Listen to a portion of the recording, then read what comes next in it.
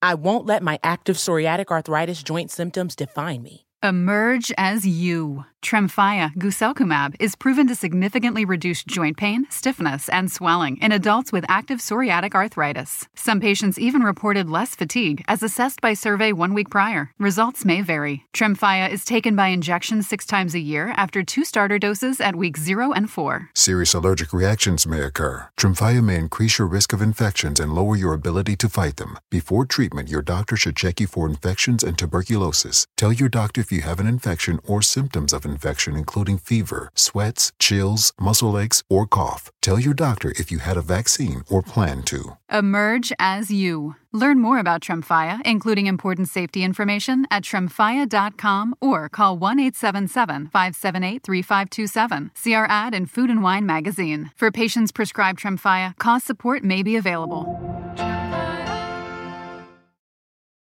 The longest field goal ever attempted is 76 yards. The longest field goal ever missed? Also 76 yards. Why bring this up? Because knowing your limits matters, both when you're kicking a field goal and when you gamble. Betting more than you're comfortable with is like trying a 70-yard field goal. It probably won't go well. So set a limit when you gamble and stick to it. Want more helpful tips like this? Go to keepitfunohio.com for games, quizzes, and lots of ways to keep your gambling from getting out of hand.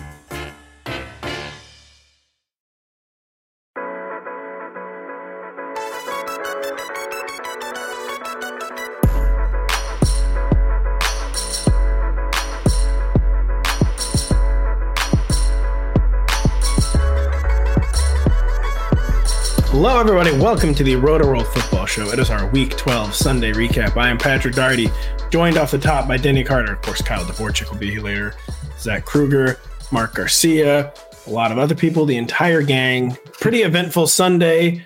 Denny, that began right off the jump with fantasy managers just getting what they wanted out of the Atlanta Falcons. You had the Falcons as 24-15 victory over the New Orleans Saints. We had a Bijan commitment going in to the Falcons Week 11 bye, and it certainly appeared we had a Bijan Robinson commitment coming out of the Week 11 bye. What did you see in the Falcons backfield? Yeah, it looks like our man Arthur Smith has capitulated fully to the mob that was calling. It's over. That was calling for more Bijan Robinson. They said you should consider using your first round draft pick, your elite running back with elite traits. And it seems like Arthur Smith has complied. And so we have finally, if you drafted Bijan Robinson in the first round of your drafts, the first 3 months or 2.5 months are pretty bad, but you're probably going to get a good solid month in here. If you stayed alive, and honestly, I'll get into this in a second, the Falcons' schedule is insanely good from here. Oh boy. Okay? So Robinson is looking probably like something close to a league winner. 16 rushes for 91 yards and a touchdown. Tyler Algier had 10 rushes for 64 yards. Almost all of that. I think he had 8 carries in the fourth quarter. So he had 8 of 10 carries in the fourth quarter. Cordarrelle Patterson had 8 carries for some reason for 43 yards. And Desmond Ridder had seven carries. The Falcons had ran the ball on 67% of their plays today against the Saints. Now that the Ridder rushes, not all of them were designed, but a few of them were. So it just crushes the target availability here. We have Drake London leading the way with seven targets. He caught 5 for 91, and Robinson had 6. So Bijan Robinson had 6 targets. He caught 3 for 32 and another touchdown. Nice over the shoulder grab. It looks like they've committed to Robinson as the centerpiece of the offense, and it took long enough, but they got there. So what you're saying is fantasy managers is whatever the possessive of fantasy managers is, that our pre-dawn raid at Arthur Smith's suburban Atlanta home worked, is what you're saying. We took him out. He peacefully surrendered. It did. We took him down to headquarters for 8 hours. We got a commitment that he would just give the ball to his best player, and then he actually did it. Listen, I didn't like waking up at 3:30 in the morning to do that raid, but I did it because it needed to be done. Needed to be done for your country. It needed to be done for fantasy football. So 2 games, that's the beginning of a trend and the small sample size game that is fantasy football. Arthur Smith could wake up on the wrong side of the bed in week 13 against the Jets and change his mind. But it certainly seems like sanity is prevailing. When we do all this talk, it of course can get lost in the shuffle that Tyler Algier is actually good. But the point is not that he's good, it's that Bijan Robinson is awesome. They thought so. They used a top 8 pick on him. You don't really have any choice but to use a running back like this. And it took 3 months, but they're finally doing it. When you say soft Falcons schedule, by the way, you aren't kidding. It's at the Jets versus the Bucs, at Carolina versus Indy, at Chicago, at New Orleans. The only problem with that, I hear Bijan commitment in my head there, but I also hear Arthur Smith keeping his job, and we don't want that. Oh, there's no doubt about that. Like Arthur Smith is here for the long run. I believe that he's going to be the coach of this team for pretty much as long as he wants. Unless things go really sideways. No, really. I mean, the team has nothing to say about him negatively. No. So really soft schedule, some good matchups. Mostly it means that game script will likely be on the Falcons side throughout this stretch run, right? And that means tons of rushing like you've never seen. I mean, there was a stretch today against New Orleans where the Falcons, I believe, ran it 11 straight plays, and they've done that before. This is not for this. They get in this position. We're ahead in the second half. It is over. We are not dropping back to pass. They probably correctly decided there's no difference between good and bad Desmond Ridder and Taylor Heineke things. So it does make sense. 41 total carries. They left only 21 pass attempts for Desmond Ridder. No sacks taken. So only 21 dropbacks. He did relentlessly target Drake London. Does it seem that they get the good players, the ball plan is also working in the passing game, or only really in the running game? Well, no, I mean that is working because London is being very efficient with his opportunity.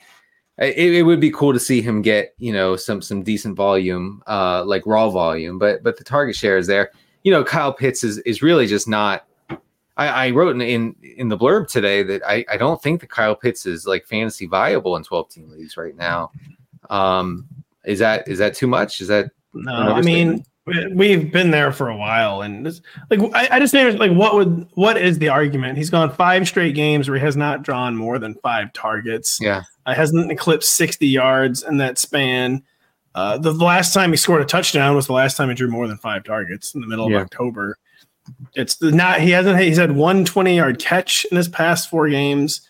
I just don't even really know what you're supposed to cling to. I mean, we know the shares are great, but we also know the shares just don't matter in an offense that never passes. So the tight ends thing for the Falcons is a little bit weird. If I could just go through that real quick. Kyle Pitts ran 16 routes on 24 dropbacks for Atlanta. He saw 2 targets. He caught both of them for 22 yards. Jonnu Smith, 9 routes on 24 dropbacks. So he is basically not even part of the game plan anymore. But then Michael Pruitt and Parker Hesse also mixed in. Parker Hesse played 23 snaps. Pruitt played 16 snaps. That's like crushing for Pitts and Jonnu Smith. Yeah, so whatever. If Arthur Smith wants to get weird, at least do it at the margins. Don't do it at the top of it. If you want Parker Hesse to get involved, who cares? Yeah. Our guy needs an outlet. For getting weird, and it's like when an artist wants to get a little weird with an album, right? You do your little weird album, but it has to be with the tight ends. You don't do the weird album with the running back. So he started releasing his experimental music under his own name. He's pledged to keep the Falcons band. He realizes it's a band. He's not the only one. In the backfield, you got to play the hits. Yeah, so you're going to be mainstream releases from now on, at least at the top of the skill player totem pole in Atlanta's offense. The other side of the ball, Chris Olave was having a humongous game until he was concussed. Lynn Bowden. I saw Bowden for the Saints. I was like, that's probably not Lynn Bowden. And then you informed me that it was indeed Lynn Bowden. What in the world was going on in this New Orleans Saints? It was another 300-yard Derek Carr game. I don't know if I've ever seen someone have more 300-yard games with 1 or fewer touchdowns than Derek Carr. What was happening with the Saints? It was honestly, it was the most depressing 300-yard performance maybe in the history of the NFL. And that includes all the depressing Matthew Stafford 300-yarder back in the day. Gosh, I was wondering who you'd say, and it is Stafford, who's had the emptiest ever 300-yard passing. Stafford has actually had empty 400 yards. Yes, he really has. It's true. I'll get to Carr in a second, but yeah, Olave was cooking early and often in this one, targeted 9 times on 22 pass routes. He finished the game with 7 catches for 114 yards on those 9 targets that easily led the team in all categories. He left in the late in the third quarter with a concussion. So we'll see. He's probably, he'll go into the protocol. We'll see if he's ready for next week. In his place, Lynn Bowden ran a bunch of routes. He actually didn't catch either of his 2 targets, but he had 2 rushes for 40 yards. And I have to be honest with you, he looked good. It never made sense that he was like a total bust. He was a complete weapon in the SEC for Kentucky and truly versatile. And those kind of players have come more and more into vogue. So I will say I never understood why Lynn Bowden could do nothing at the NFL level. Right. No, yeah. And so I think, look, Olave's out right now with the concussion. He's questionable, say. We have Rashid Shaheed, who leaves with a quad injury. Okay. You have Michael Thomas, who's on IR. Who was apparently the problem, by the way. Michael Thomas gets hurt one time, and immediately Chris Olave starts cooking and is more explosive again. But this goes back to this thing where it's like if you get the ball to your best players, they'll do stuff. Yes, and then the Saints were like, oh, okay, I guess we have to give it to Olave now, and he's going bananas. I mean, he was going to go for 200 plus today. Anyway, so Bowden, could maybe be interesting if these injuries persist into next week. Do we want to get into the Taysom situation? We do, and the Bowden stuff too. I could see he was active. He was part of the 46-man game day roster, but I could see like once they've had a full week to game plan, like the touches will go to someone who is not Lynn Bowden. But the injuries are getting very, very deep. Kendre Miller could be active, I guess, next week. He plays running back completely differently than Lynn Bowden does, of course. But Lynn Bowden is someone to circle. Like, I'm in a 14-team league where there's nothing left. There's truly nothing left. And, you might have to be looking at him in those kind of leagues. But what was going on with Taysom's package? Yeah. So the package was there, and he wasn't running a lot of routes. He only ran 12 routes on 40 dropbacks on the day. But he had, decent involvement in the rush game, in the running game. Lost to here. Taysom Hill had 7 rushes for 26 yards, no touchdowns. He really didn't even have a rush near the goal line. Unfortunately, he caught both of his targets for 55 yards, including a Randy Moss-esque 36 yarder down the sideline. He mossed him, folks, and. I actually think this maybe just might take some apologies coming out, but I think that these injuries in the New Orleans offense probably just mean more Taysom. They probably do, and because we were getting more Taysom before players were hurt, and the injury issues are getting pretty serious for the Saints. They're also like a cornered animal team now. They're 5-6. The division is completely up for grabs, but like they're gonna have to dig deep, and that seems to always be more Taysom. So I agree with your Taysom. Chris Olave, when you were talking, I was trying to search. I thought he had a concussion history, but I think it's just a history of taking really major hits that seemed like they would concuss him. And at least, I guess to date, had not in the NFL. I could be missing something, but he does seem like that could be an ongoing concern from him because he's on the smaller side and he gets walloped. He allows himself to take these really, really big hits. Yeah, that is a big concern. He doesn't protect himself at all. That is true. So who do the Saints have in week 13? Sorry, I'm just looking really quick. Yeah. I've got the Lions. A good matchup. The Lions defense is totally, totally collapsed. Yeah. So Taysom Hill, Taysom Hill, top 5 or 6 tight end. Lynn Bowden, RB2 next week. No. Yeah, right. Well, on my team. Of course. Yeah, I know. You've been waiting for this moment for a Lynn Bowden to become actually, Pat, I actually think that he's receiver eligible. I think that I don't think that because he was running routes today. He ran like 22 routes on 40 dropbacks. So I'm not sure about like Yahoo or anything, but you probably have to play him at wide receiver. I will say A.T. Perry, the rookie, who was talked about this week because of the Michael Thomas injury, he only saw 2 targets. He was out there for about 80% of the routes. He had a miscommunication. So didn't he have a horrific mistake at some point? He was just kind of standing there at the 10-yard line, and Derek Carr threw it into the back corner of the end zone for him. And Derek Carr gave him a tongue lashing. Let me guess, Derek Carr screamed at him for 6 straight minutes in full view of the camera. Well, because it was in the Falcons stadium, you could hear every word that was said. Come on, man. That's a low blow. I thought it was a COVID game for a while. I mean, there's just nobody making noise. Oh my gosh. Sure, it's entirely accurate, but again, you're not supposed to it is. Don't boo me. I'm right. Don't say it out loud. Say it off the mic. Yeah. So A.T. Perry was kind of banished, I think, after that. So we'll see how it goes for him. We've talked a really long time about the Atlanta Falcons and the New Orleans Saints. It's now time to move on. One of the games we had a lot of hopes for heading into week 13. Mm-hmm. And I would say lived up to it. Jaguars, Texans, the Jags outlasting the Texans on the road, 24-21. We got a season high 364 yards from Trevor Lawrence. Second straight game where Trevor Lawrence scored both via the air and on the ground, kind of playing with like a renewed sense of urgency, playing better, just had to play better.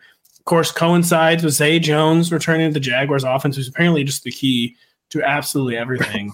In Duval County, Florida, he had 1 catch for 10 yards. It was the second game in a row that Zay's back to Calvin Ridley.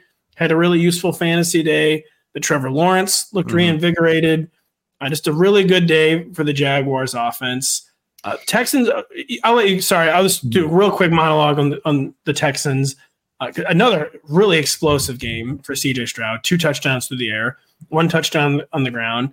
No turnovers. He did have a few lowlights that didn't show up in the box score. He had Tank Dell for a 76-yard touchdown that he needed to hit in the first quarter. It just didn't hit it. They had a 62-yard gain a few minutes later, too, that was called back by an illegal shift penalty. So Tank Dell finished only 5 catches for 50 yards. But a great box score for the Texans. Not a great final drive. He had a game-winning drive. C.J. Stroud, he took 2 really bad sacks. So they're very close. But it was a really, really good game. Where would you like to start on Jaguars-Texans, Denny? Yeah, let's start with the Jags real quick. So it looks like, like you said, Ridley had another solid game with Zay Jones back in the lineup. I actually saw a screen cap of Ridley's route tree. Okay. I thought you were going to say something different that he did. No. Screen cap of his route tree, and they have him running what are termed in-breaking routes. He's actually all the film guys. There's in-breaking routes is like the one thing they've been tweeting about. Well, but it's good because of what we've been talking about on the Roto World Football Show for a while now. Most of the season, really, is that the Ridley's running every route within 4 inches of the sideline. And so you get him into the middle of the field, and things start to happen, for him. And so we have that going for us, which I think is awesome. I know Christian Kirk. Tell me, Christian Kirk missed a touchdown by like an inch, and then the Jaguars didn't score after that. What they did not. And so, by the way, early in the season, Calvin Ridley, he tries to cheat in 6 inches from the sideline and they just yank him off the field. Get out of here. Come on. Supposed to be 2 to 3 inches, not even 4. 4 is pushing it, young man. And when you said you saw a screen cap of Calvin Ridley, I thought it was going to be him dropping a 30-yard touchdown in the first half, because he dropped a 30-yard touchdown in the first half and had no catches at halftime. So kind of a fantasy miracle that he finished with 5 for 89 and 1. Yeah, Christian Kirk, near the end of the first half, a 57-yard catch and run. He goes out at like the 6-inch yard line, 1 second on the clock. So he didn't get the touchdown. Pretty bad break if you were starting Christian Kirk as your wide receiver too. He had only 1 catch in the second. So it totally flipped. Both teams, it was really weird. It was all Christian Kirk and Tank Dell in the first half. In the second half, neither one of them did anything. And it was all Nico Collins and Calvin Ridley. Christian Kirk goes out the 6-inch yard line. There's 1 second left. They do a run. They do a toss to Travis Etienne, and it just comes nowhere close to scoring a touchdown. There was a lot of bad breaks in this game on both fantasy sides. A lot of drop touchdowns, a lot of big plays that were so close that just did not connect. Right. So speaking of that, It sure felt like Tank Dell should have had upwards of 40 fantasy points today. And I looked at the final thing and it was 17. He scored 17, Pat. How did he only score 17? Oh, it's but quite literally just 138 yards left on the field, and that missed 76-yard touchdown, and the 62-yard was called back. And he was everywhere in the first half. I guess someone adjusted at halftime. Either the Jags adjusted or the Texans in comeback mode adjusted, because Tank Dell had 0 catches in the second half. And he was he was like unmissable in the first half. Like every play, even when he wasn't catching it, it seemed like he was doing something crazy and explosive. And it's just really invisible in the second half, whereas Nico Collins came totally alive. So I guess the game situation changed. The coverages must have changed. The offensive approach must have changed. Still, every week now, Tank Dell he's blowing up the film. He's blowing up the box scores. And just seems like it has been confirmed that he's a special young player. Yeah, no, for sure. I know he had some tough luck today. I will say, though, for the second straight game, he was out-targeted by Nico Collins. He was. That's fine. It doesn't matter. Nico does have 20 targets over the past 2 weeks. And they have a tough matchup in Week 13, the Houston Texans, where they have to play the now unbeatable Denver Broncos, Denny. That's bad. That's really bad. Let me ask you real quick on the Broncos. Where's your God now? Where is Denny Carter's God now? The Broncos no longer lose football games. We are looking into where my God is, and we are not sure at the moment. We're not sure. So, but and I'm targeted by Nico Collins. They played just 2 totally different roles in the offense. There is room for both of them to get home, I think has been proven. The wild card is, of course, Noah Brown, week to week with his knee injury. Mm-hmm. He's missed 2 games now. They didn't put him on injured reserve, which suggests they expect him to return in either week 13 or week 14 at the latest. So that is a variable that fantasy managers need to be monitoring. And the backfield, by the way, of course, Dameon Pierce comes back. He only got out carried 6-5 by Devin Singletary, but he got out touched 12-5. The initial snap counts had Devin Singletary handling over 80% of the snaps. So really good stuff for Devin Singletary, but he was the kind of guy, or I think his whole case was he needed 90 to 100% of the snaps. And even getting down to like 75, 80 might not come out of the RB2 range, with the exception of week 13 where there are 6 teams on bye. Yeah. He might remain in the top 24. He clearly has become the chairman of the Texans backfield. But he's like the kind of player I feel like he can't lose any work to Dameon Pierce. And it confirmed that he will indeed lose some work to Dameon Pierce. Devin Singletary ran 35 routes on 46 dropbacks for Houston. Dameon Pierce only 6 routes on the day. Of course, Singletary saw the 6 targets as well. I think this is also a reminder, as I wrote in the funnel defense report this week, that the Jaguars are an extreme pass funnel and nobody tries to run it against them. So just remember that. Real quick, the theme of this game was fantasy points left on the field. Evan Ingram, who's reaching like Jacoby Myers or Deontay Johnson levels of not scoring. Yeah. 5 for a scoreless 49, but he had a drop. He was wide open in the end zone, and Trevor Lawrence just didn't hit him. He got blatantly held, and basically fell down, and then Trevor Lawrence threw an interception. So it was like a game where it seemed like fate wanted to get him a touchdown. I just thought better of it. Like, Evan Ingram will never score. Zay Jones coming back. I don't know how Evan Ingram's ever going to establish a ceiling. We said enough about this game? I think so. Yeah, just keep running out pass catchers against the Jags. And against the Texans too, right? I think. Yeah. The Texans defense overall is just not very good. It's not very good, but this hit was very good. Always great stuff from Mr. Denny Carter. Check out everything he has on the site this week, including our podcast on Tuesday afternoon. Denny, thank you so much. Thanks.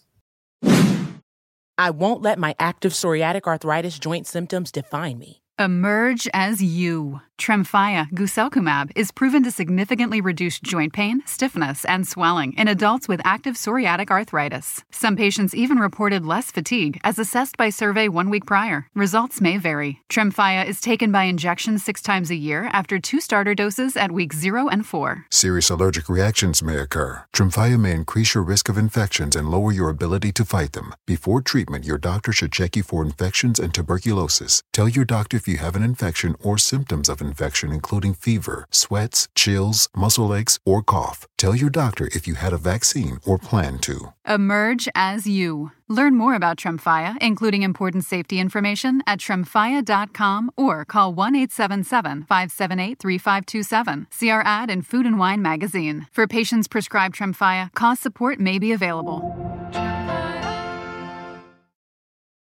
The longest field goal ever attempted is 76 yards. The longest field goal ever missed? Also 76 yards.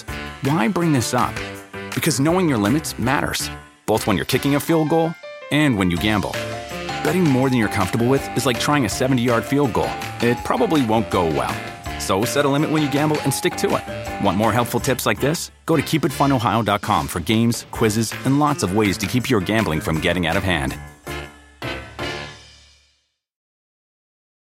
We now welcome in Kyle Dvorchak to talk the Colts' 27-20 win over the Bucs and the Titans outlasting the Panthers 17-10. I'm anxious to hear if Will Levis outplayed Bryce Young, Kyle. But we'll start with the Colts and Bucs, where I would say really we just got a status quo game, a really well prognosticated game coming in where we knew Michael Pittman would eat against this defense, 10 catches for 107 yards. Josh Downs, we're hoping he would have a big game, but yeah, we have no idea how healthy he really is. Only 5 catches for 43 yards.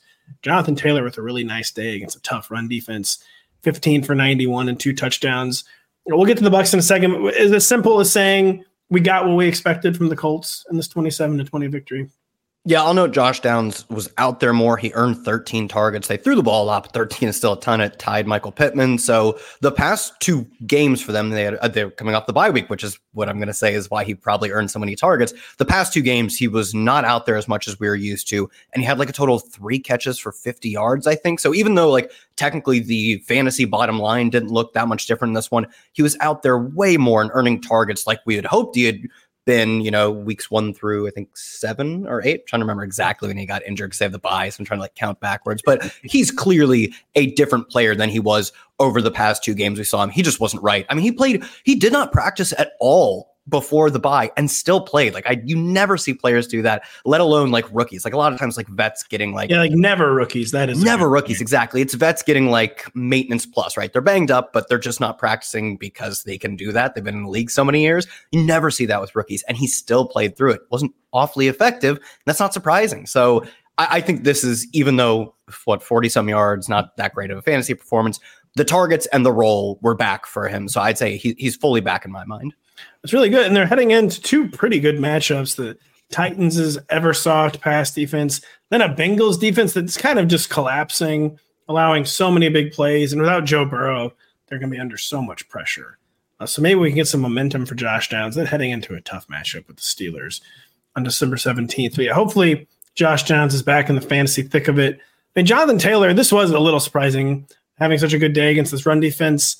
Zach Moss mixed back in a little after not really being involved the previous week or 2. I think especially last week where I think Jonathan Taylor played 90% of the snaps. Yeah, Moss had 1 carry the last time we saw him. He was more involved like a typical backup in this game. He was also out there for passing work, which can be a little frustrating if you have Taylor, but Taylor's getting the goal line work. He's still getting roughly 2/3 of the carries, so that's all positive. Maybe we were a little ambitious when, like you said, a 90% snap share. Maybe we're not going to get that, and few running backs get that. We talked about this in the preview pod. If his numbers from last week is actually 2 weeks ago because they're coming off the bye. If those remember. Yeah, they're coming off the bye. They just played in, I think they were Germany. Weren't they Germany? Oh, they were in Frankfurter. Yes. Yeah. They're against the Patriots. Yeah, it was against the Patriots. I watched that game. So that game maybe oversold his role. It would have oversold anyone's role outside of Christian McCaffrey, to be fair. But like I said, goal line work, all the carries, and he looked really good too, as he tends to do. So maybe you could quibble about, I wish he got more passing game work, but I'm still ranking him as an RB1. So you named all the things Jonathan Taylor got. I'll tell you what he didn't get was the 100-yard bonus. I know. Got close again. Got close. Commiserate about that every single week. If Jonathan Taylor could only get the 100-yard bonus, our lives would be totally better and different. But we digress. Again, kind of a status quo box score for the Bucs. Mike Evans leads in receiving, 6 catches, 70 yards, 2 more touchdowns. Chris Godwin, no ceiling this year. The floor seems like it's going lower. Rashad White was mysteriously added to the injury report, but then seemed like he played his exact normal role Did I just break down what happened with the Bucs offense fairly accurately? Yeah, pretty much. I mean, you laid it out for both teams. This was a status quo game for the most part, especially with Josh Downs getting back to looking like Josh Downs. And yeah, the Bucs were on that same trajectory. And another one where an injury corrected itself. We didn't even get a weird week of Rachaad White. We just got a weird one-day injury report. But it's very clear, especially for a lot of teams, but especially the Bucs, who've done this, I think, multiple times since the Bijan Robinson incident. They've been adding players to their injury report over the weekend for what is obviously for Rachaad White. He outcarried his backup 15-1. A minor / non-existent injury, but they're just, crossing their T's, dotting their I's, making sure they're not the subject of the next league's investigation. Because we should have two of them. I don't know, like if they're still going on or whatever, but we have had two of them supposedly this year, Bijan and now Joe Burrow. Tampa Bay, I think, just doing their due diligence, like groin is a little tight or whatever it was, hamstring is a little tight, add him to the injury report. He's clearly fine. He got all the work, and he looked really good on it too. It was actually his first 100-yard game on the ground since like week 4, I think. So He's fine. How did Baker Mayfield look after it was like a kidney shot or something on a? I think it was a leg. I think it was an ankle or something. He went down in a QB sneak on the 1-yard line, doesn't get there, and just in the midst of the pile, I think someone just rolled or stepped onto his ankle. But like you pointed out, he was on the field for a long time. Really came off gingerly. I was, starting to write up like Baker Mayfield questionable to return. It doesn't look like he's going to return. A long Colts drive later, and he's back in the game. It cost them only a drive on a few plays on the goal line with Kyle Trask in at center or under center. So he looked fine after that. He took a few sacks, but he also scrambled a handful of times. It didn't really look that much different. I will say he did throw an instant interception after coming back onto the field. But also Baker Mayfield does throw those kinds of interceptions, so it's hard to say which, chicken or egg. Say what you will about Baker Mayfield. He is extraordinarily tough. Again, to his detriment, he kind of derailed his career playing through that shoulder injury. So hopefully he's not trying to play through like a high ankle sprain. Any last notes on this game? There are always strange people popping up in this Colts box score. Mo Alley Cox is back on the team, apparently. Yeah, he was on IR Will Mallory. Forever. Yeah, I forgot he was actually injured. Will Mallory in there. But yeah, you're just naming players at this point. I am just making them up. Other side, who the hell's Alec Pierce? The Colts hardly know who Alec Pierce is at this point. He's very clearly their sad. deep third receiver. Yeah, on the other side, I guess I'd say Chris Godwin, as you pointed out, like his play has, in terms of efficiency, declined throughout the year, and it didn't start at an awfully great point. Like he's well on the outside of the wide receiver 3 range, and you want to say looking in, but like he's not going to cross the threshold. It doesn't look like. So you could probably bench him at this point, though. If you've been playing him up to this point, seems like your season's probably circling the drain. Yeah, your season's over. I know it is sad, but he's not a wide receiver 3. Maybe there'll be one last hurrah in the top 36. We got 6 friggin' teams on bye in week 13. Absolutely crazy scheduling by the National Football League, but it's just not happening. And like you said, there's just no reason to see why it would happen at this point for Chris Godwin. Moving on from the Bucs and the Colts, we've got the Titans and the Panthers, and I guess you call this a status quo game. I'll let you break this one down a little more, but status quo right down to Panthers owner David Tepper apparently throwing around F-bombs in the locker room, trying to figure out who was responsible for this mess. Who was responsible for this team drafting Bryce Young? Honestly, the saddest part is Bryce Young took 4 sacks, didn't score, wasn't intercepted. It takes 31 attempts to not even get to 200 yards. Man. This is like probably one of his better games of the year. He actually had some really nice tight window throws. And for how often he was pressured, only taking 4 sacks, dude was pressured instantly so many times. A handful of his sacks were like, you see the next gen. He was pressured in 0.00001 seconds. That's the fastest time, beating his other 3 sacks from earlier in the year. This is some of the worst O-line play I've seen. It also shows up in the running back box scores. But also Bryce Young didn't always handle the pressure super well. Some like off-platform throws that really could have been intercepted. But yeah, I thought it was actually a not awful game from him. It was a game where he had no chance of succeeding. He's had some games where he dooms himself and he deserves to get piled on for bad throws. He doesn't really deserve a ton of hate for this game. It was, I don't say it was good. He just never had a chance, and he did what you'd expect with a guy who wasn't given any opportunities. And yeah, so with quarterbacks, I think I've become kind of overly obsessed with blaming sacks on the quarterback, because I think a lot of other people underrate what an important fact. Like Oh yeah, a few years ago, I think we definitely underrated how much control a quarterback has. Now, like you hear, like pressures. Daniel Jones, like maybe one of the reasons Daniel Jones takes 8 sacks is because the defense doesn't respect him and he makes poor decisions and holds the ball too long. Bryce Young, a lot of these games, very much, including this Titans game, the sacks were not a quarterback stat, like you said. Like he just had, there's nothing he could even do. And I'll tell you one thing he didn't do was get the ball to Adam Thielen. 1 catch for 2 yards, something I may or may not have needed. What was going on? Jonathan Mingo, he's had a few games kind of like this, 4 catches for 60 yards. Anything of note with the Panthers pass catchers?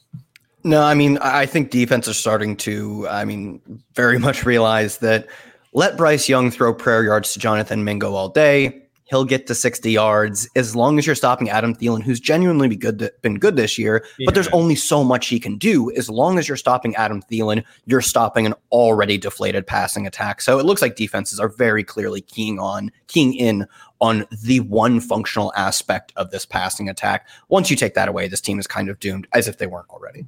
You want to know how down bad some of the situations are around the NFL? This is not a joke. I can't remember. At some point of the holiday weekend, I was daydreaming for several moments about Adam Thielen being on the Chiefs. Could you have to imagine if the Chiefs had Adam Thielen? Like how much that's disgusting. It's totally awful. But I was like, man, if they just had even Adam Thielen, they would be the unstoppable Chiefs we all know and love. But that's a story for another podcast segment. Titans, Will Levis, another not amazing box score. Better than the past few weeks. Doesn't have a touchdown. He's had very, very few touchdowns since that 4-score debut. Not really making it happen. DeAndre Hopkins, what did you see out of the Titans passing attack? I mean, I will say the Panthers gave them a lot of layups, and Levis mostly took the layups, but also like Bryce Young, when he got under pressure, took some pretty off-platform, should have been intercepted, fortunate to not get intercepted type of throws. And they don't dial up any weird trick plays in this game, and all of a sudden the Will Levis touchdowns are gone, which he's been feasting on odd trick plays in the past few weeks. Yeah, seems very sustainable. Yeah, exactly. So they don't find a Jeffrey Simmons goal line touchdown for the fantasy people. It's a defensive tackle who caught a touchdown for them last week. They don't find that type of play. He did sub in on a play. I think it was called whistle dead before it started on a penalty. He did sub in as like a fullback H-back. And they didn't get to run the play. And I think Derrick Henry scored later after that. But they're trying to make it work and just couldn't find it. And really another one where when your opponents don't push you, as the Panthers are just incapable of doing so, you understand why the Titans look so flat. But I will say the Titans, outside of a few sort of busted plays, the long DeAndre Hopkins plays, generally look flat anyways. I still think we're going back to the D-Hop well. He tied with a bunch of guys for a team high in targets and led the team with 49 yards. We'll keep going back to the well, but with how flat this passing attack looks, wide receiver 23 feels fair for 2026. Especially, again, with 6 teams on bye, he'll probably stay in the top 24. Yeah, Colts, perfectly fine matchup for week 13. We don't know we'll be having a Treylon Burks, who never went on injured reserve following concussion, so you'd like to think he has a chance to return in week 13, but who knows what that would even change at this point. Final note on this game, Miles Sanders out-carried Chuba Hubbard 15-14. Chuba had more yards. He got the touchdown. Miles Sanders didn't catch any passes. Chuba caught 5 for 47. Anything noteworthy in the backfield other than a kind of a carry standstill between the top 2 backs? Yeah, like you said, Sanders is fully back in the rotation. I still think by snaps and by overall expected points, he's going to be the RB2. But the fact that he can now at any point cut into for a 50-50 carry, cut into the work of Chuba Hubbard, really does take Chuba from being, if he's a workhorse, even on this offense, you can convince yourself that he's like a top 20 running back. Guys who get the ball a lot generally put up fantasy points at the running back position. But when it's a committee with Miles Sanders, is probably more of a, the RB30 range. Like you said, there are 45 teams on bye next week out of the 170 FBS regulation teams. But so maybe he technically sneaks into RB24 or whatever. But I do think going forward, if this split continues, most weeks we'll be done with buys next week, I believe. Most weeks he'll fall into the RB3 range. Still has good receiving upside and still has, I don't want to say touchdown upside, but a large share of a small bad pie. But on this offense, you can't be a committee back and be an RB2. Just not going to work. No. And I think even for week 13, he'll be more like a mid-range RB3. And like you said, mercifully, week 13 is the end of the buys. This is the end of your segment. Kyle, thank you so much for taking some time to join us and break down these games. Thanks, Chad. We're now joined by Mr. Eric Samolsky, who, not to out you, Eric, is a big Bills fan. He's not here to talk about the Bills. He's here to talk about Thank God. Yeah. He's here to talk about the Chiefs and the Raiders. 31-17, Kansas City emerging triumphant in Las Vegas, Nevada.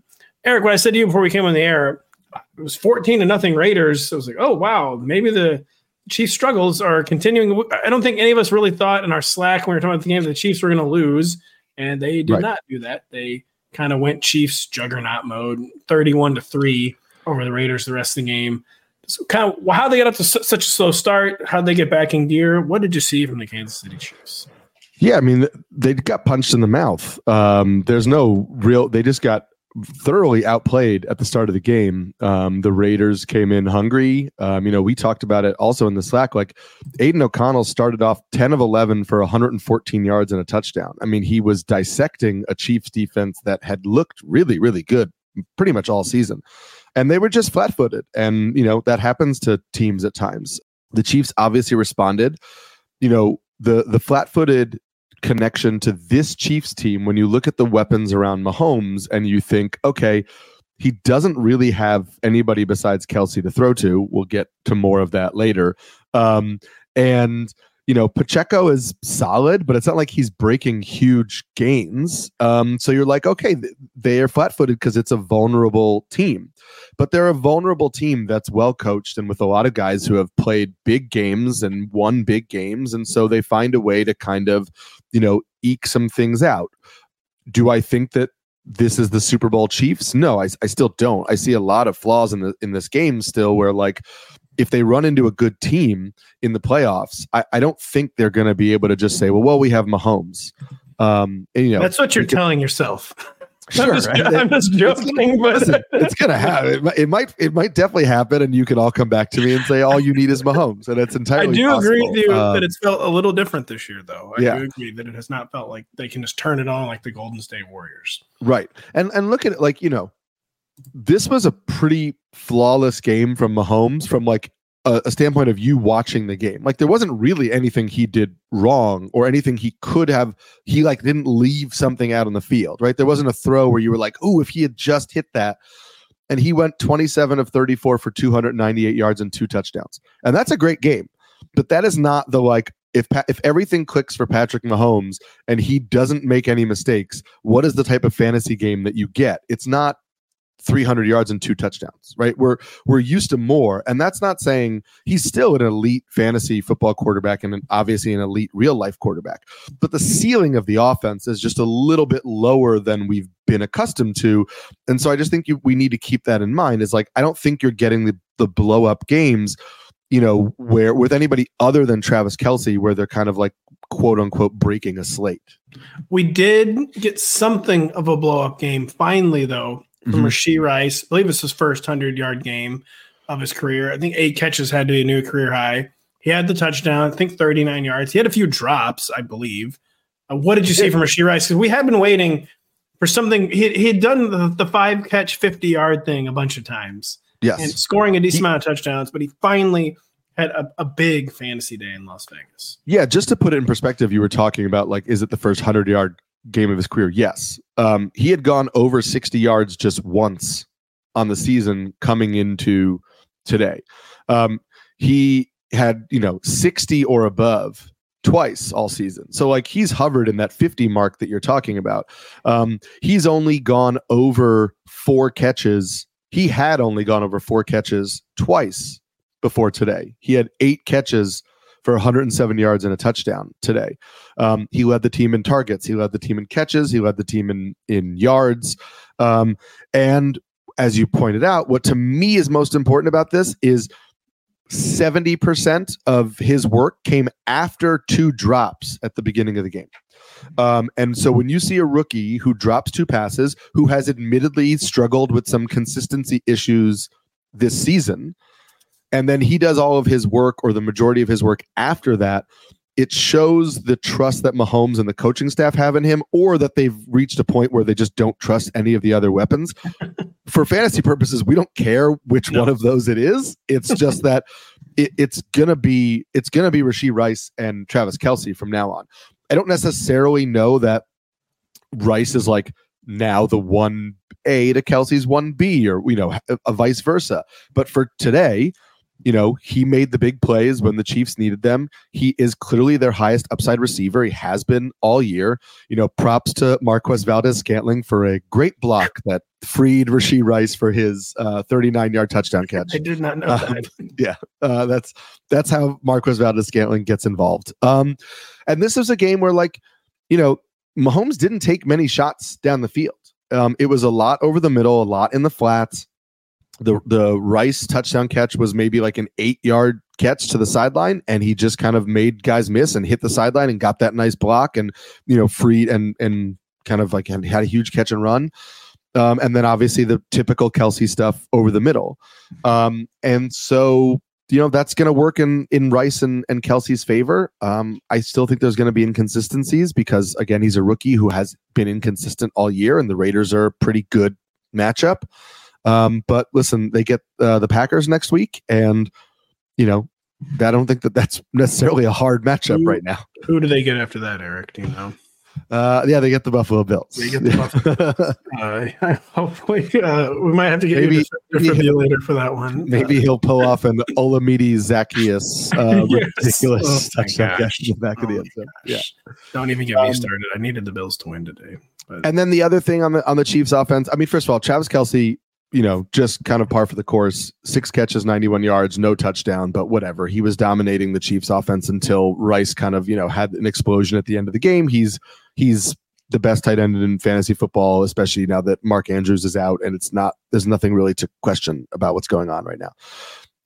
We thought we were going to get CEH in the passing game because there was no Jerick McKinnon. He had 0 targets, and Isiah Pacheco had 5 targets and 5 catches for 34 yards. I don't know if that's going to continue when McKinnon comes back from the groin injury, but it was nice to see Pacheco get involved in the passing game like that. And he has sure hands, and he actually caught a touchdown pass from Mahomes that they ruled down at the half-inch line, and Kansas City didn't challenge it, and then Pacheco got the rushing touchdown on the next play. So it really didn't matter for fantasy purposes, but you could see the kind of upside that he could have if he continues to work into the passing game.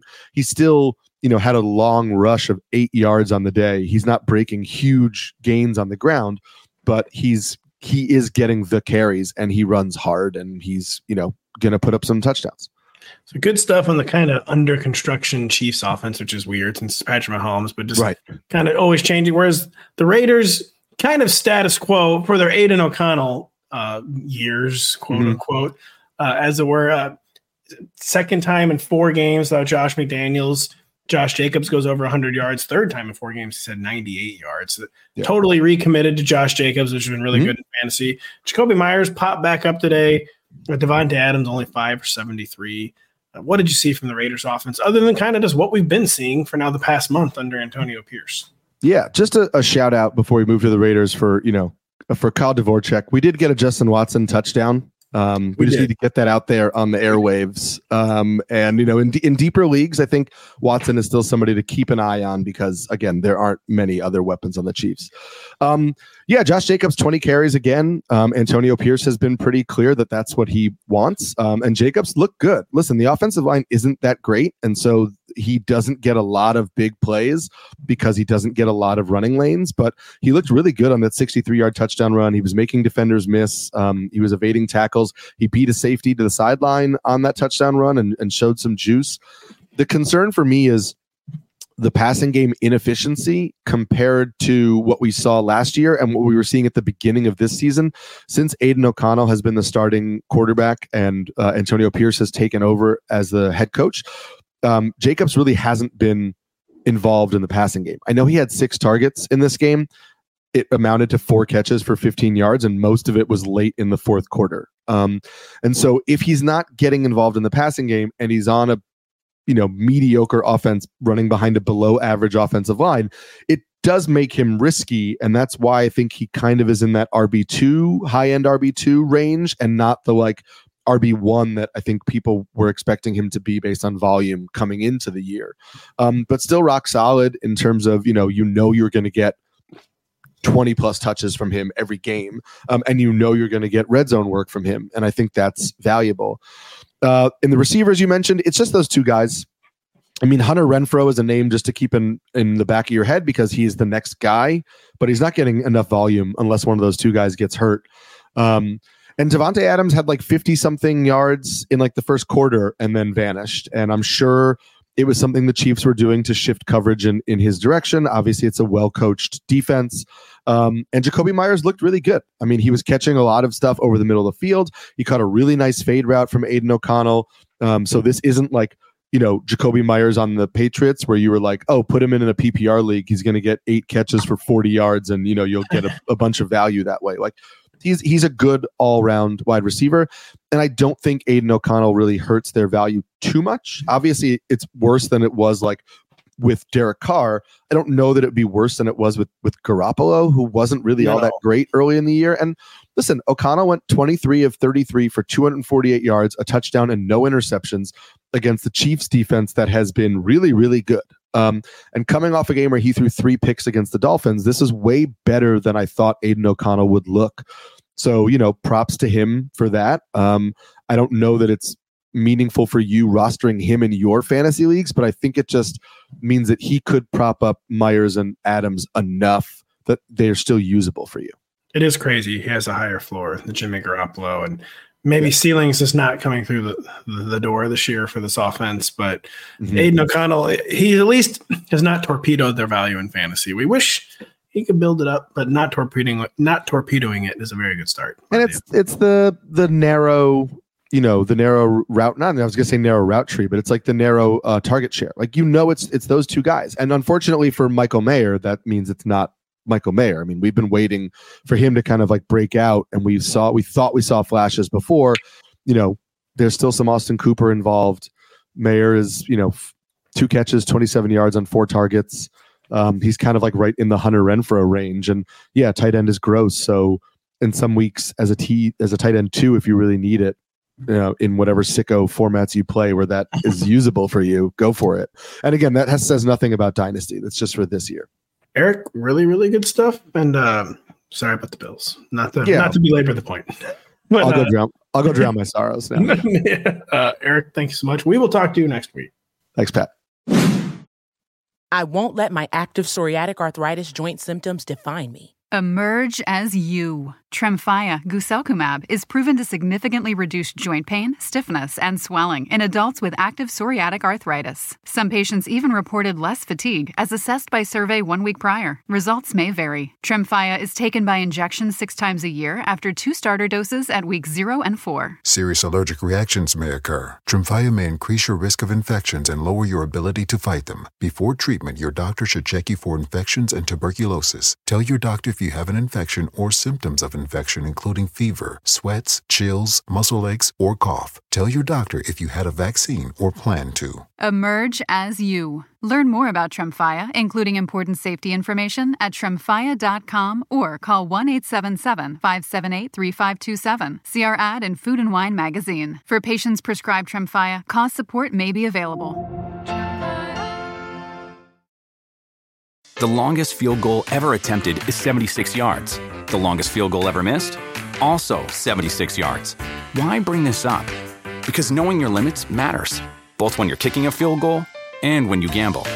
Betting more than you're comfortable with is like trying a 70-yard field goal. It probably won't go well. So set a limit when you gamble and stick to it. Want more helpful tips like this? Go to keepitfunohio.com for games, quizzes, and lots of ways to keep your gambling from getting out of hand. Now joined by Aditya Foldiore, who I apologized to you before you came on there for having this game, but we at least talked about there released some drama in the Giants' 10-7 victory over the New England Patriots, where we were told before the game it's going to be Mac Jones and maybe Bailey Zappi. It was both. We'll get to that in just a second, though, because the Giants won another game with Tommy DeVito. They said it couldn't be done, they including me. Tommy DeVito seemed like maybe one of the worst quarterbacks in the history of the league. Has now won each of the past 2 Sundays. He sparked Jalin Hyatt in this game, 5 catches for 109 yards. But, you look at the Tommy DeVito box score. It's not bad, but it's not amazing. He takes 6 sacks.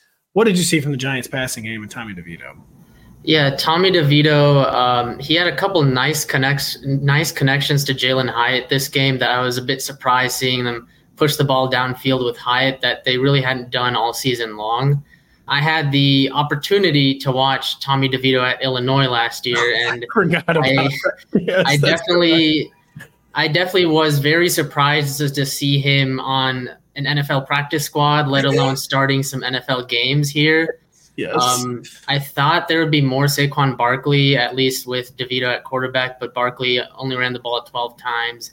It seems like defenses are pretty much keying in on Saquon Barkley and making Tommy DeVito beat them, which the Patriots, Tommy DeVito kind of beat them, but the Patriots also sort of beat themselves on the offensive side. But for the Giants, they're heading into a Week 13 bye.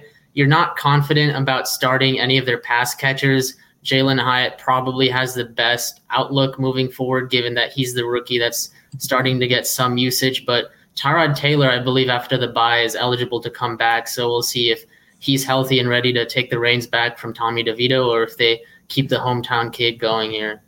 And even whoever it is when they come off bye in Week 14, I think it's a fairly tough Packers pass defense. And then it's on the road in New Orleans. And then it's on the road in Philadelphia on Christmas Day, which the Eagles have had their defensive troubles. But I think they'll know what to do with Tommy DeVito or even Tyrod Taylor. Mm-hmm. So just nothing really doing there with Tom. We hope that he maybe can make Jalin Hyatt something of the stretch run. Darius Slayton did return for this game through his neck injury, but only 2 catches for 16 yards. And it just hasn't happened with Wan'Dale Robinson. It's not going to happen to Isaiah Hodgins. Totally agree with your outlook on the Giants passing. It is where they have the kind of back-to-back weeks. They're forcing it down the field more than they ever do with Daniel Jones. Daniel Jones just doesn't like to do it. It's pretty crazy. And Tommy DeVito's a good story, but it seems like nothing more than a good story. Mac Jones, not a good story, Aditya. Every time I had this game up on my second screen for a little bit, and I feel like every time I caught Mac Jones out of the corner of my eye, he's just making a horribly inaccurate pass. 2 really bad picks. He needed to be benched. It wasn't a stunt benching. It wasn't like a pouting benching. He just needed to be benched. But then Bailey Zappi was not any better. This is a horrible loss from the New England Patriots, who are now 2-9 in the mix for the number 1 overall pick. Was it as bad as I just made it sound and as this box score makes it look for the Patriots? Yeah, again, to reiterate, I saw Tommy DeVito in person at Illinois, and it's bad when Tommy DeVito is the best quarterback on the field in the game. So you're telling me when you were at Illinois last year, you didn't think Tommy DeVito would be beating Bill Belichick the following season? Not at all close to that. Mac Jones, he could not make an accurate pass beyond 2 yards past the line of scrimmage. A lot of screen passes, a lot of checkdowns, which is good for Ramondre Stevenson, but bad for any other wide receiver on the Patriots or tight end, which Hunter Henry didn't get a single target this game. And then Mac Jones, he had a pair of interceptions that really, I think, sold Bill Belichick on bringing Bailey Zappi out in the second half. And Bailey Zappi came out. First drive was a touchdown, really driven by Ramondre Stevenson, who scored it. And then later in the game, Bailey Zappi had a fourth quarter interception and nearly had another one to seal the game with 2 minutes left, but he was able to get the linebacker to drop it somehow. So the Patriots missed the game-tying field goal, so luckily we didn't get any overtime from this game, but it doesn't look like Bailey Zappi or Mac Jones is the long-term answer for New England. Both quarterbacks threw at least 1 interception each, and neither threw the touchdown in this game. It was a Stevenson rushing touchdown.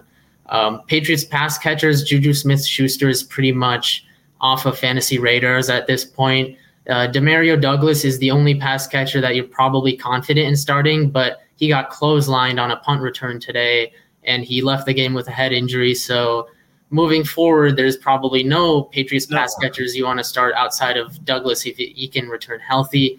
It's a good matchup against the Chargers next week, I believe. So you might be tempted, but again, you got to keep an eye on that quarterback situation. I'm really hoping Malik Cunningham gets some looks there, but there's a good chance he just gets cut this week somehow. But yeah, neither Bailey Zappi or Mac Jones are striking any confidence into the Patriots offense, and it looks like they're going to have to fish for another quarterback at some point soon. Yeah, you hit the nail on the head. Where the only place where any hope was residing whatsoever in the Patriots offense is Demario Douglas, and now he's concussed. And for this not knowing who the quarterback's going to be, not knowing his health, even in that really good matchup, even with 6 teams on bye, Demario Douglas probably is kind of like a desperation second flex. That's if he manages to play. Teams seem like they've been being more cautious with head injuries this year, and so I wouldn't count on him playing in Week 13. And I mean, I think you put a pretty nice, tidy bow on this game. Just an ugly, ugly game. 2 teams having disaster seasons of a different kind. And, just not a lot to talk about in fantasy football with the Giants or Patriots. Yep. All right, Mr. Aditya, always really, really good stuff. Public shout out for working on Thanksgiving, by the way. That was really good stuff. Really clutch. So, Aditya, thank you so much. We will catch you next week. Thank you. See ya. We're now joined by Mark Garcia, who got to witness 2 of the league's worst good teams play on Sunday because they're both pretty okay teams, but they're also both bad. That would be the Denver Broncos scoring 29 points to the Cleveland Browns' 12. And Mark, we were talking before we came on the air, and I said I thought my opening storyline for this game was just kind of some of the air coming out of the Browns balloon, where they got a big stirring victory over the Steelers in Week 11, where Dorian Thompson-Robinson did just enough for them to win a really important divisional game, but didn't seem like a sustainable formula to me. And it doesn't matter how good your defense is if the quarterback is just DTR. And then he got hurt on Sunday. Just you were using some colorful language to describe the Browns offense. It's a certain kind of show. And just what did you see from the Cleveland offense on Sunday? Yeah, well, obviously this team is built from their defense forward. They play the heaviest rate of man coverage in the league. They're in your face. They're playing press. And that's kind of just who they are under Jim Schwartz. They're this smash mouth team. They started off behind the 8 ball because Denzel Ward missed this game. He was inactive with his injury. Then Myles Garrett gets injured at the end of the first half. He had his arm in a sling. It's his left shoulder. He said he felt a pop. So we'll keep all eyes on that. But yeah, when you're kind of down your top 2 big name players on defense, you're kind of behind the 8 ball to begin with. And when you go down by 14 points in the beginning of the second quarter, you're even more. So yeah, this did not start the way that this team kind of needs to start to control games. And there's even more injuries that we'll talk about here shortly from this team as well. Maybe it's kind of a miracle they made it close at all. And like you said, Amari Cooper was injured late, which I did not know until you told me, because this game was kind of one of those information vacuum games that people just weren't tweeting about very much. They weren't posting on our Slack, like, just see the cool play and Browns Bengals or Browns Broncos, because there were none of them. David Njoku did lead in targets again. He's getting a lot of looks from DTR. Yes. But will DTR even play then in Week 13? So what's the next step here with this Browns offense? We finally thought we had some fidelity as far as fantasy purposes go, because we knew that DTR is targeting David Njoku, short area role. But I mean, he was coming off a game of 15 targets. Co-led the team this week with 9 targets, and then DTR has to be evaluated for what was called a head injury, but he took a pretty gnarly hit coming out of his own end zone to end the third quarter, which paved the way for PJ Walker to come in. Then 3-4 plays later, something like that, Amari Cooper goes out with an injury. So there's a lot. This is not what this team needed as they're trying to tread water into the playoffs here.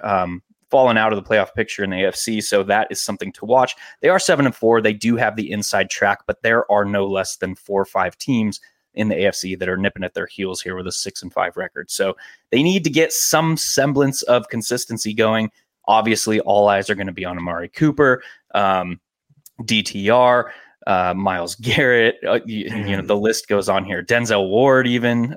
So yeah, this is and it's not like they didn't look good on offense. They looked manageable. They looked like they could be somewhat consistently moving the football. It kind of all revolves around Jerome Ford. I mean, how many times are we going to have to see Jerome Ford with these highly efficient games? And you look at who's second in rushing on the team, and it's Kareem Hunt with like a 3.2 yards per carry. I don't understand why they aren't, or not to cut you off, and to finish your point for you, why they aren't orienting the offense around Jerome Ford more. Because like you said, it is every single week he's the guy providing the big plays. providing the greater efficiency, kind of doing a little bit of everything out of the backfield. But maybe they're just so insistent on volume that it's not possible for him. But I don't understand why it's not. He should be getting 25 touches. Not that in a normal circumstance, Jerome Ford should be getting 25 touches, but in 2023 Cleveland Browns circumstances, it sort of feels like he should be. Which is even more of a travesty when you consider that on the backdrop of they're leading the league in plays run from scrimmage on offense because their defense has been so crazy. Yeah, it's like, get this man 20 touches, dude.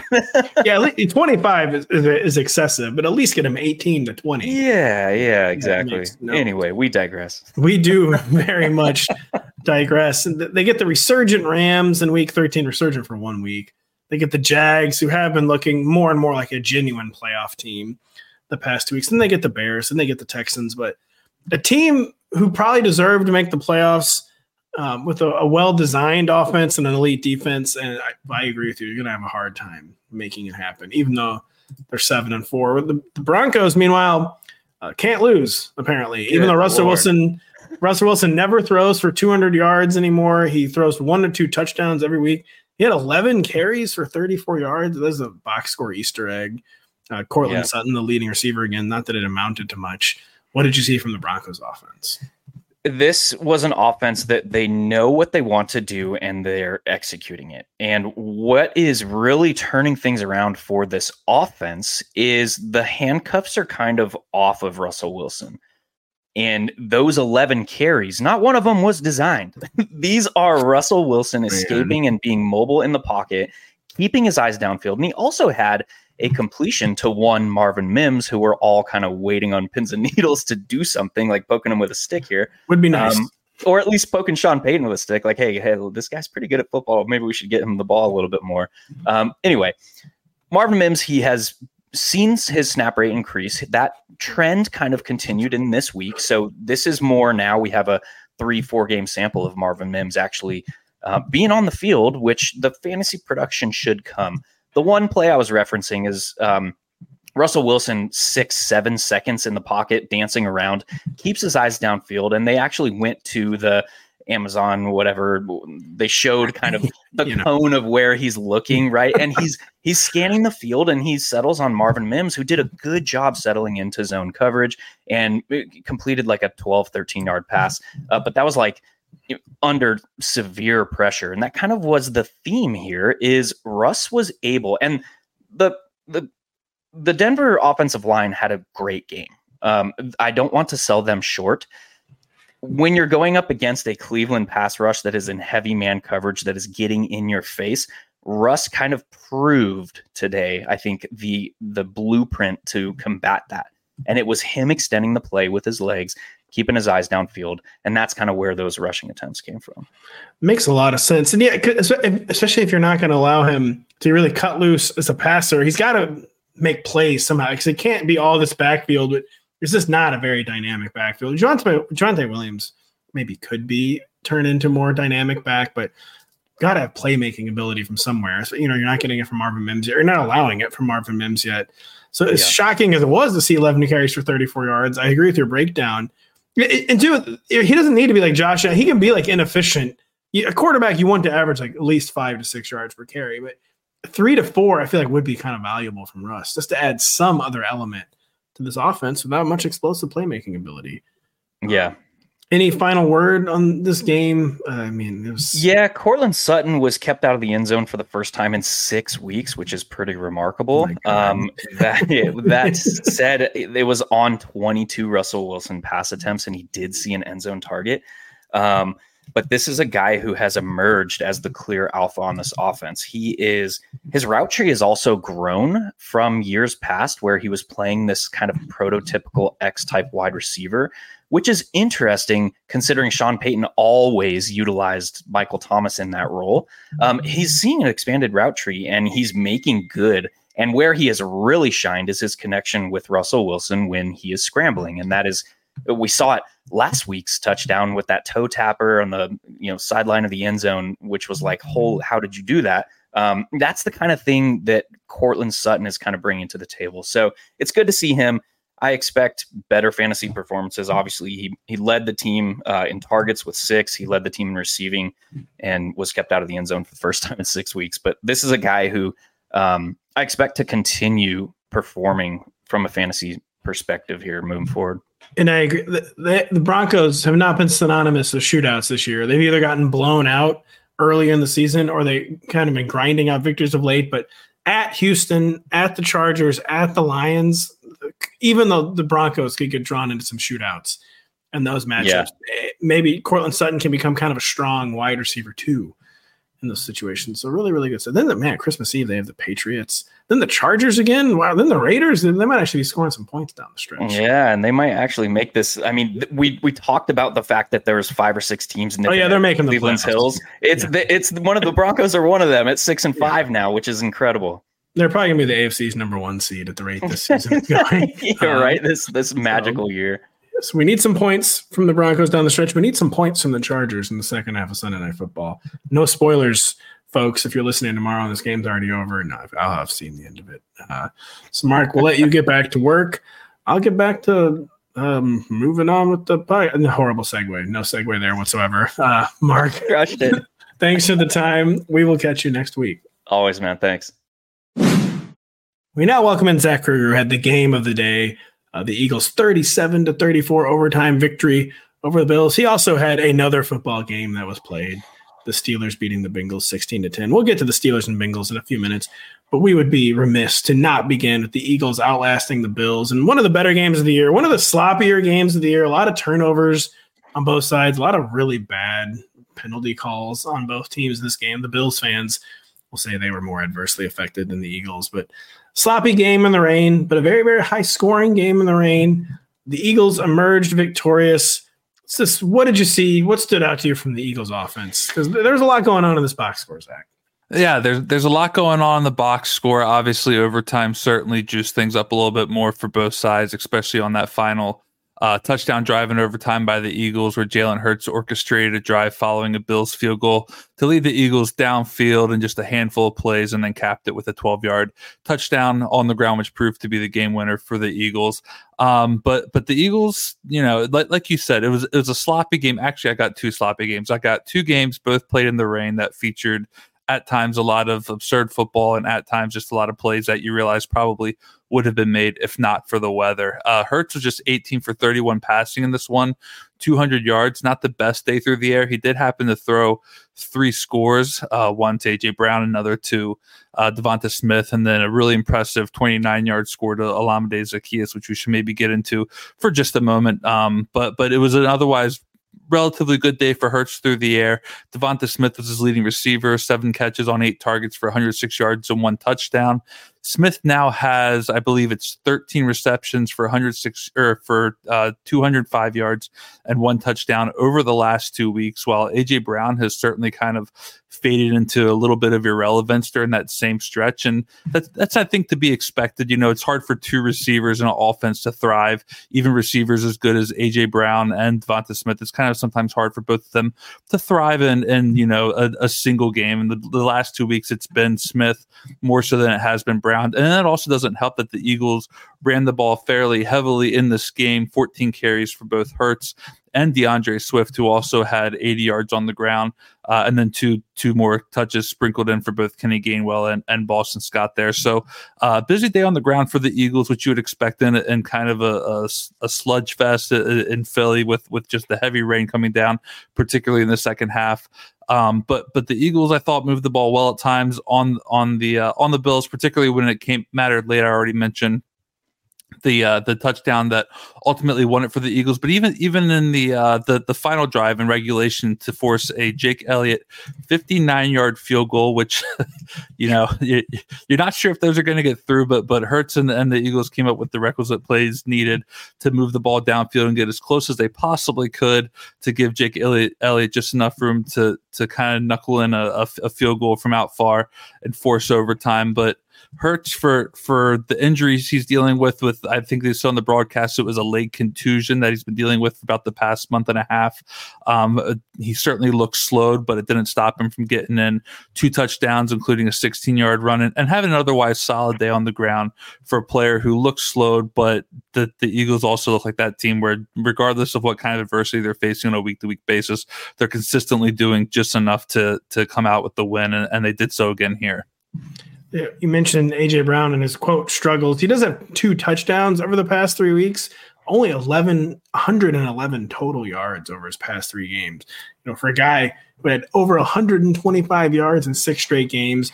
It's weird. It's coincided with Dallas Goedert leaving the lineup, so we thought it would further narrow at the top of the target tree, and it kind of has. It's just somehow really narrowed in Devontae Smith's favor. I expect this to get corrected. It's been a pretty tough schedule run here for the Eagles. The past 3 weeks, they've beaten the Dallas Cowboys, the Kansas City Chiefs, and now the Buffalo Bills. Pretty good stuff from an elite team, the defending NFC champions. And things, I'm assuming, have to lighten up here as I filibuster and pull up the schedule. And 49ers. Good luck. 49ers, and then the Cowboys again. What is going on here? This is an absolute murderer's row. The Eagles are being forged in the fire after the exact opposite last year. We're down the stretch. They were facing every backup quarterback in the history of the NFL. So pretty impressive stuff from the Eagles. I wish it wasn't unimpressive from the Bills. Totally nuclear fantasy effort from Josh Allen. 339 yards passing, 2 touchdowns, 9 for 81 and 2 on the ground. Just nuking. He had the one really costly turnover, though. What did you see from the Bills offense? As what I saw is Steph Diggs' slump kind of deepening, although he did have 6 catches, 74 yards, and a touchdown. Just now going on 2 months without reaching 100 yards. Gabe Davis leads in receiving. I just kind of broke it down there, but what did you see from the Bills offense? Yeah, I have nothing else to say here, Pat. No, Josh Allen, it is funny when you just kind of consider some of the bad luck the Bills have run into in recent years, and it tends to come up against just either good teams or in big moments or a combination of both. And I think the same can be said here. The Gabe Davis touchdown that he ended up hauling in late in the fourth quarter would have, by all accounts, been the game winner had it not been for the Jake Elliott field goal, which the Eagles essentially drove down the field again as far as they could with about a minute to go in the game just to get the field goal through. Gabe Davis had a 7-yard touchdown with 1:55 left, capping a 105-yard effort from him. Finished the day with 6 catches for 105 yards and a touchdown. You mentioned Josh Allen went absolutely nuclear throughout much of the day. That's very fair. 339 yards, 2 touchdowns. You mentioned the costly interception, but his passing game was overall very strong. And then it was a lot of signature Josh Allen rushing plays. 2 carries in particular went for 15 plus yards. One of them was a 16-yard touchdown where he juked the defender in the open field and then waltzed his way into the end zone from the rest of the way out. He continues to fool defenders on the pump fake when he's at the line of scrimmage. He continues to fool defenders when he's past the line of scrimmage, and they don't realize that he can't even legally throw the ball. And this is my tweet that I'm going to regurgitate. It seems like a Madden glitch that has not been fixed. He's still getting away with the pump fake well beyond the line of scrimmage. It really does. It's amazing that in a league with professional football players, you have safeties and linebackers jumping 3 feet in the air to stop a quarterback from throwing a football who hasn't been allowed to throw it for the last 15 yards behind him. He just continues to pump fake it, and defenders just bite on it. And as a result, you see a lot of highly efficient play from Allen on the ground, and it certainly popped up in this one. In addition to good efforts, we hit on Gabe Davis, Stephon Diggs, 6 catches, 74 yards, a touchdown on 11 targets. Not the best day for Diggs, but certainly still a passable performance as far as fantasy goes. The one I also want to touch on is James Cook.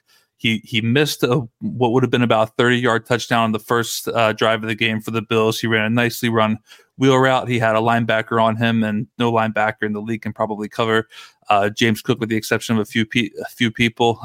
Deep Josh Allen hit him square in the hands. He simply dropped it. He looked like he was kind of benched a little bit on the following drive. Latavius Murray kind of dominated that drive afterwards. But James Cook 16 carries, 43 yards, another 6 receptions for 57 yards on 7 targets, and even 100 total yards from scrimmage from James Cook on the day.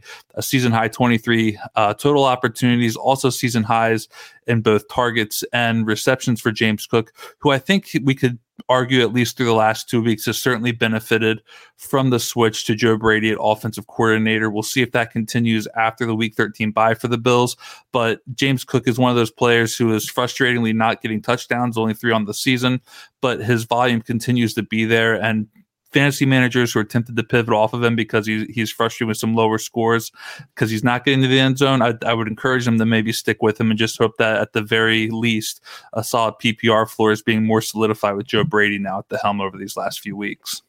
I think James Cook has survived his roughest moment, where that Monday night benching that he came out and then had a good game. Back-to-back, pretty, at least from a usage perspective, solid games under Joe Brady, and just very clearly their best option in this backfield. And Leonard Fournette has not forced his way into a 53-man roster elevation. Latavius Murray is still just Latavius Murray. And the James Cook scare is over, I would say, despite what you might consider a frustrating box score today where he doesn't find the end zone. Still 100 yards of scrimmage right on the dot. Yeah, I believe, if I'm not mistaken, I did the math earlier. I think it's just a 2-game sample size. James Cook, though, averaging 22 opportunities per game in 2 games with Joe Brady. You're starting literally any running back in the league who's getting that.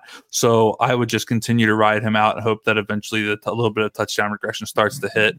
He's getting looks. He's getting looks down the 5. He's getting looks in the red zone. Josh Allen did have a short yardage score in this one, but James Cook is still getting his opportunities. At some point in time, you either have to hope they hit, or a guy who's capable of breaking off a long play at any moment all of a sudden finds the end zone on one of those as well. But the volume is there. He's not really a guy you can sit, even if he is frustrating you on a week-to-week basis. Dalton Kincaid, quote, only 5 catches for 38 yards, which is interesting. So now they go on by, and Dawson Knox could be returning in week 14. But I would be surprised if they went away from this Dalton Kincaid thing, because it has been working, and he's a first-round pick, and they should keep doing it. They should. This is not Arthur Smith running the team. The Bills should continue to play their first-round picks. And the Pittsburgh Steelers should continue to fire Matt Canada. They fired Matt Canada once.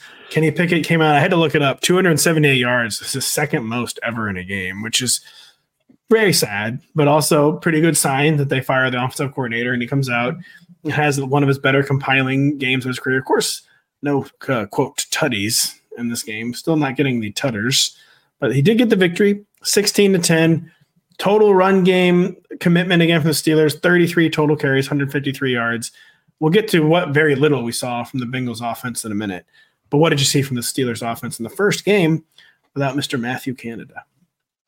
So I mean, the first thing that obviously stands out, we know that Pat Freirmuth has been hampered with injuries off and on. I think, if I'm not mistaken, it was Freirmuth who had a hamstring injury, went on injury reserve, and then injured his hamstring almost immediately afterwards and went back on injury reserve in his first game back. But Freirmuth, for all of the pain that he has been through this season, through some of the pain that fantasy managers have been through this season, and holding him and hoping that he eventually amounts to something that we can use in fantasy, we finally saw that in the first week without Matt Canada. So in his first 5 games on the season, Freirmuth had 1, 3, 3, 0, and 1.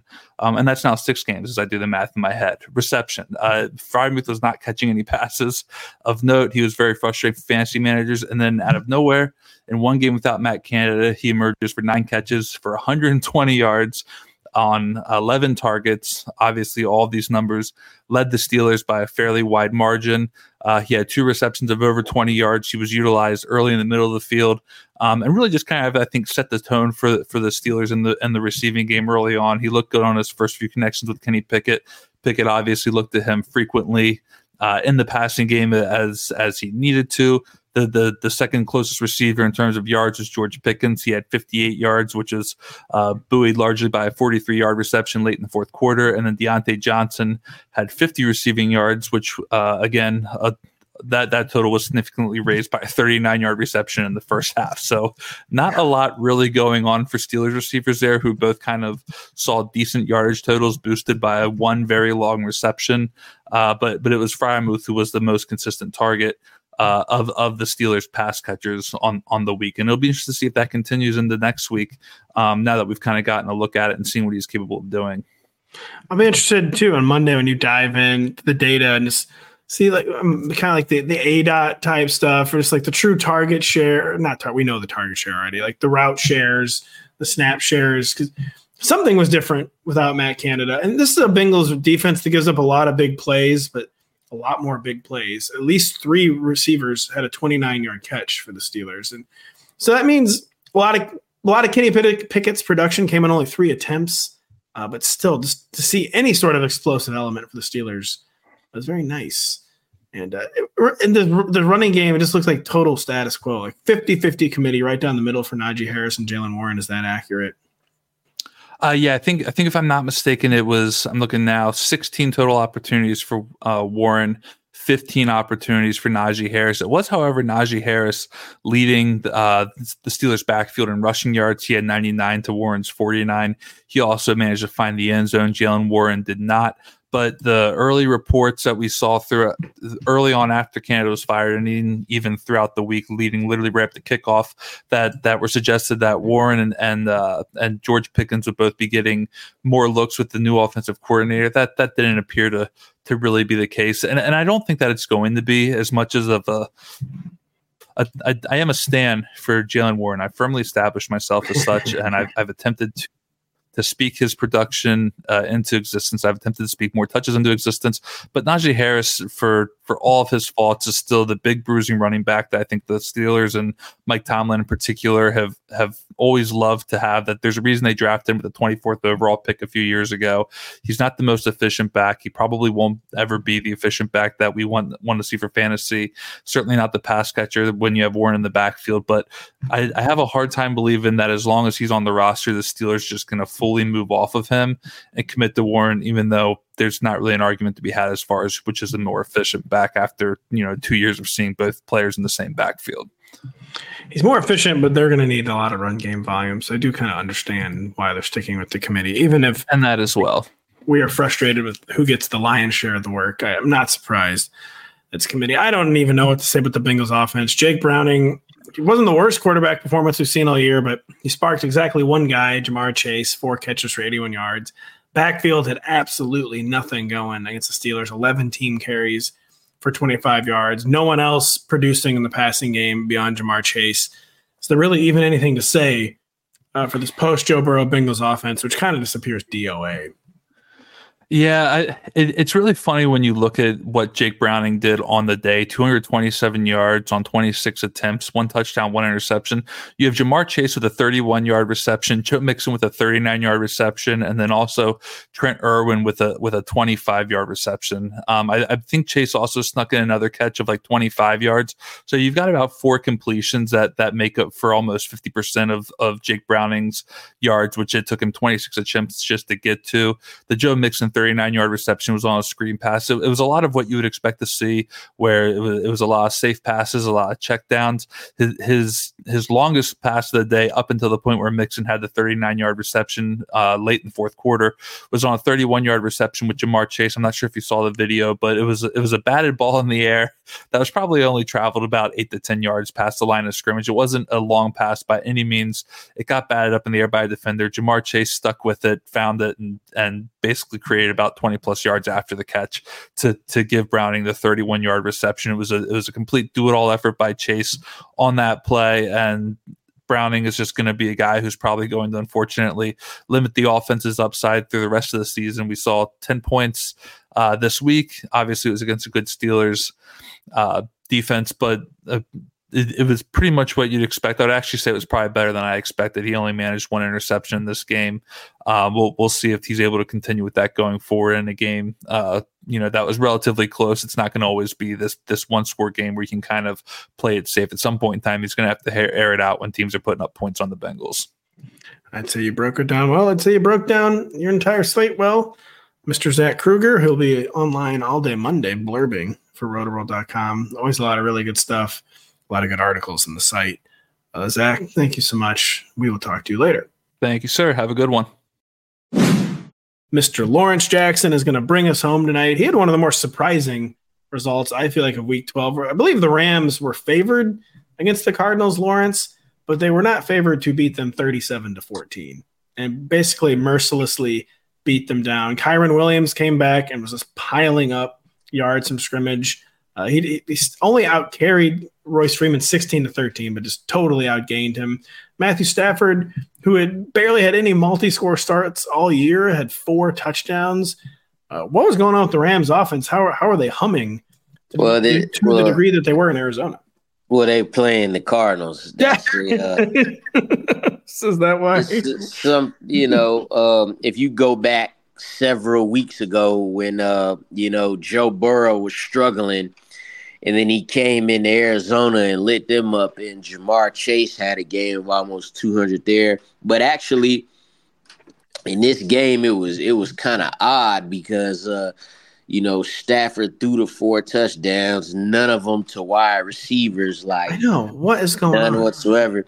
They didn't have that many explosive plays in the passing game. They had one deep ball to Tutu Atwell, but other than that, it was just methodically moving down the field and really using everybody. You'll see that Tutu Atwell led the team in receiving, and he got more than half that on one reception. And then other than that, the next best receiver for them was Kyren Williams, who, they had a nice play set up for him out the backfield, a nice little screen played in. He'd run the flare outs, and he just made most of every opportunity. When we talk about Connor on the other side, like, he had 4 receptions, but he was getting stopped at the line of scrimmage every time. That wasn't the case for Kyren Williams. But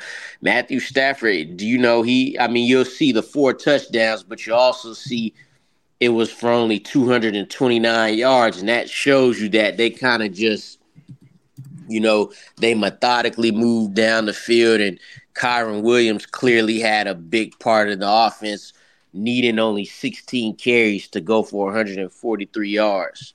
206 yards from scrimmage for Kyren Williams. And like you said, Matthew Stafford, maybe just like a positive regression in the touchdown department where he couldn't continue to throw as few touchdowns as he was throwing.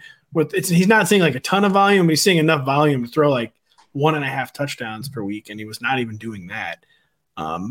Just kind of a totally different. Came to this game with 9 touchdown passes and 8 interceptions. Yeah, not great. But just kind of Kyren Williams seemed like he just refreshed the whole offense, renewed the whole operation. Like, was it as simple as that too? I know you said it was the Cardinals, but Kyren Williams really adding some life to the backfield. Yeah, and I don't think that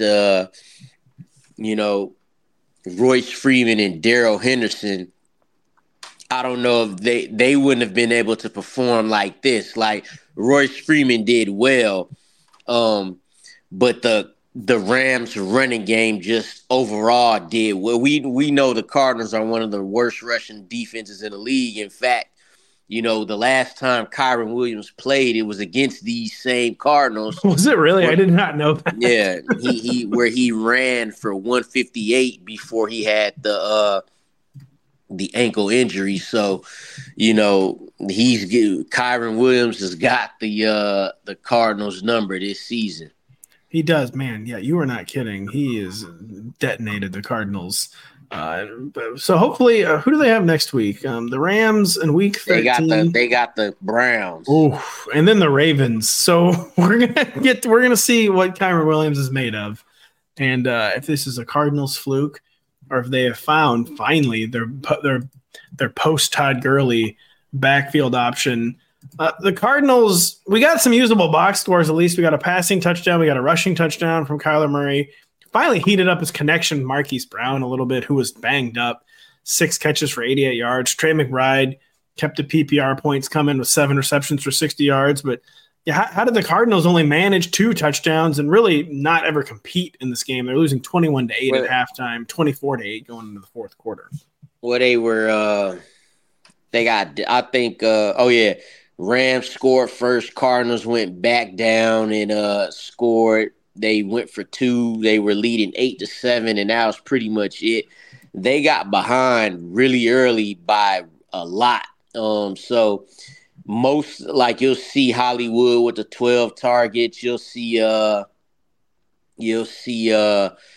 Greg Dortch with 9 targets. Oh my gosh. Can't be stopped. Yeah, McBride. So a lot of that was them just trying to come back into the game, which is why James Conner, who averaged 4.5 yards per carry, couldn't run the ball because they were just trying to play catch up. And luckily, we didn't get any turnovers we didn't get multiple turnovers from Kyler Murray with him throwing the ball 45 times. But Kyler Murray took some deep shots to Marquise Brown, like at least 3. One of them was kind of underthrown. One of them he had to play some defense. But he was definitely looking his way, and he looked his way early too. But half of that was, they're down by 20, then they're down by 30. So you have to throw the ball to get back in the game.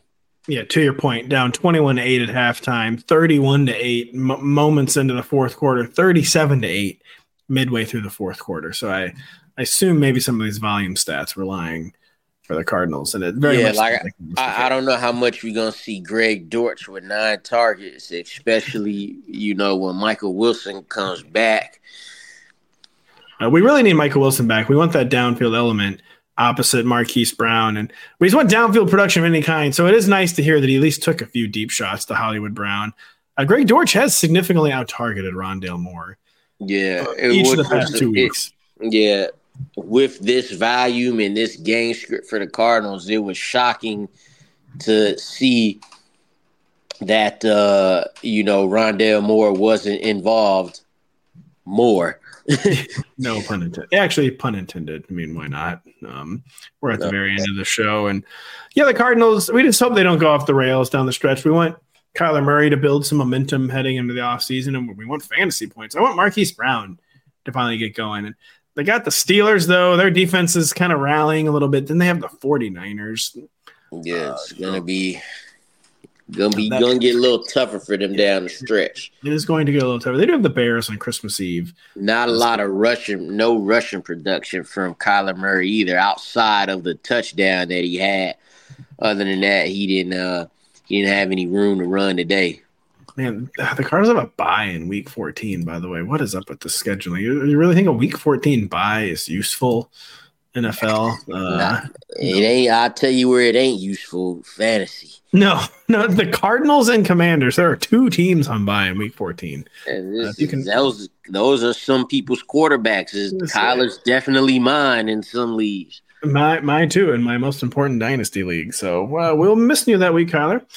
We were not missing you, Lawrence Jack. We will be missing you next week. You're going to be on assignment. I hear you might be trying to check out some New York Football Jets. And who are they playing next week? I forget. The Falcons? Yeah. So Lawrence got Timmy Boyle, Desmond Ritter. Yeah, Lawrence is going to be checking out some NFL football in New Jersey, America. So we won't talk to you next week, but we'll talk to you 2 weeks from now. We talked to everyone tonight. Thank you so much to Denny Carter, to Kyle Dvorak, to Eric Samalski, to Aditya Foldiore, Mark Garcia, Zach Kruger, and of course, Lawrence Jackson. Keep it locked to rotoworld.com all week. A lot of news on Monday. There's some injuries this week. Lawrence, you have your article going up on Monday too, correct? Yep. Stock up, stock down. Check out Lawrence's stock up, stock down article. Check out my Sunday Aftermath article. Just check it all out. Rotoworld.com is the place to be. Thank you so much for listening. We will be back later this week. I won't let my active psoriatic arthritis joint symptoms define me. Emerge as you. Tremfya guselkumab is proven to significantly reduce joint pain, stiffness, and swelling in adults with active psoriatic arthritis. Some patients even reported less fatigue as assessed by survey 1 week prior. Results may vary. Tremfya is taken by injection 6 times a year after 2 starter doses at weeks 0 and 4. Serious allergic reactions may occur. Tremfya may increase your risk of infections and lower your ability to fight them. Before treatment, your doctor should check you for infections and tuberculosis. Tell your doctor if you have an infection or symptoms of infection, including fever, sweats, chills, muscle aches, or cough. Tell your doctor if you had a vaccine or plan to. Emerge as you. Learn more about Tremfya, including important safety information, at tremfya.com or call 1-877-578-3527. See our ad in Food & Wine magazine. For patients prescribed Tremfya, cost support may be available. The longest field goal ever attempted is 76 yards. The longest field goal ever missed? Also 76 yards. Why bring this up? Because knowing your limits matters, both when you're kicking a field goal and when you gamble. Betting more than you're comfortable with is like trying a 70-yard field goal. It probably won't go well. So set a limit when you gamble and stick to it. Want more helpful tips like this? Go to keepitfunohio.com for games, quizzes, and lots of ways to keep your gambling from getting out of hand.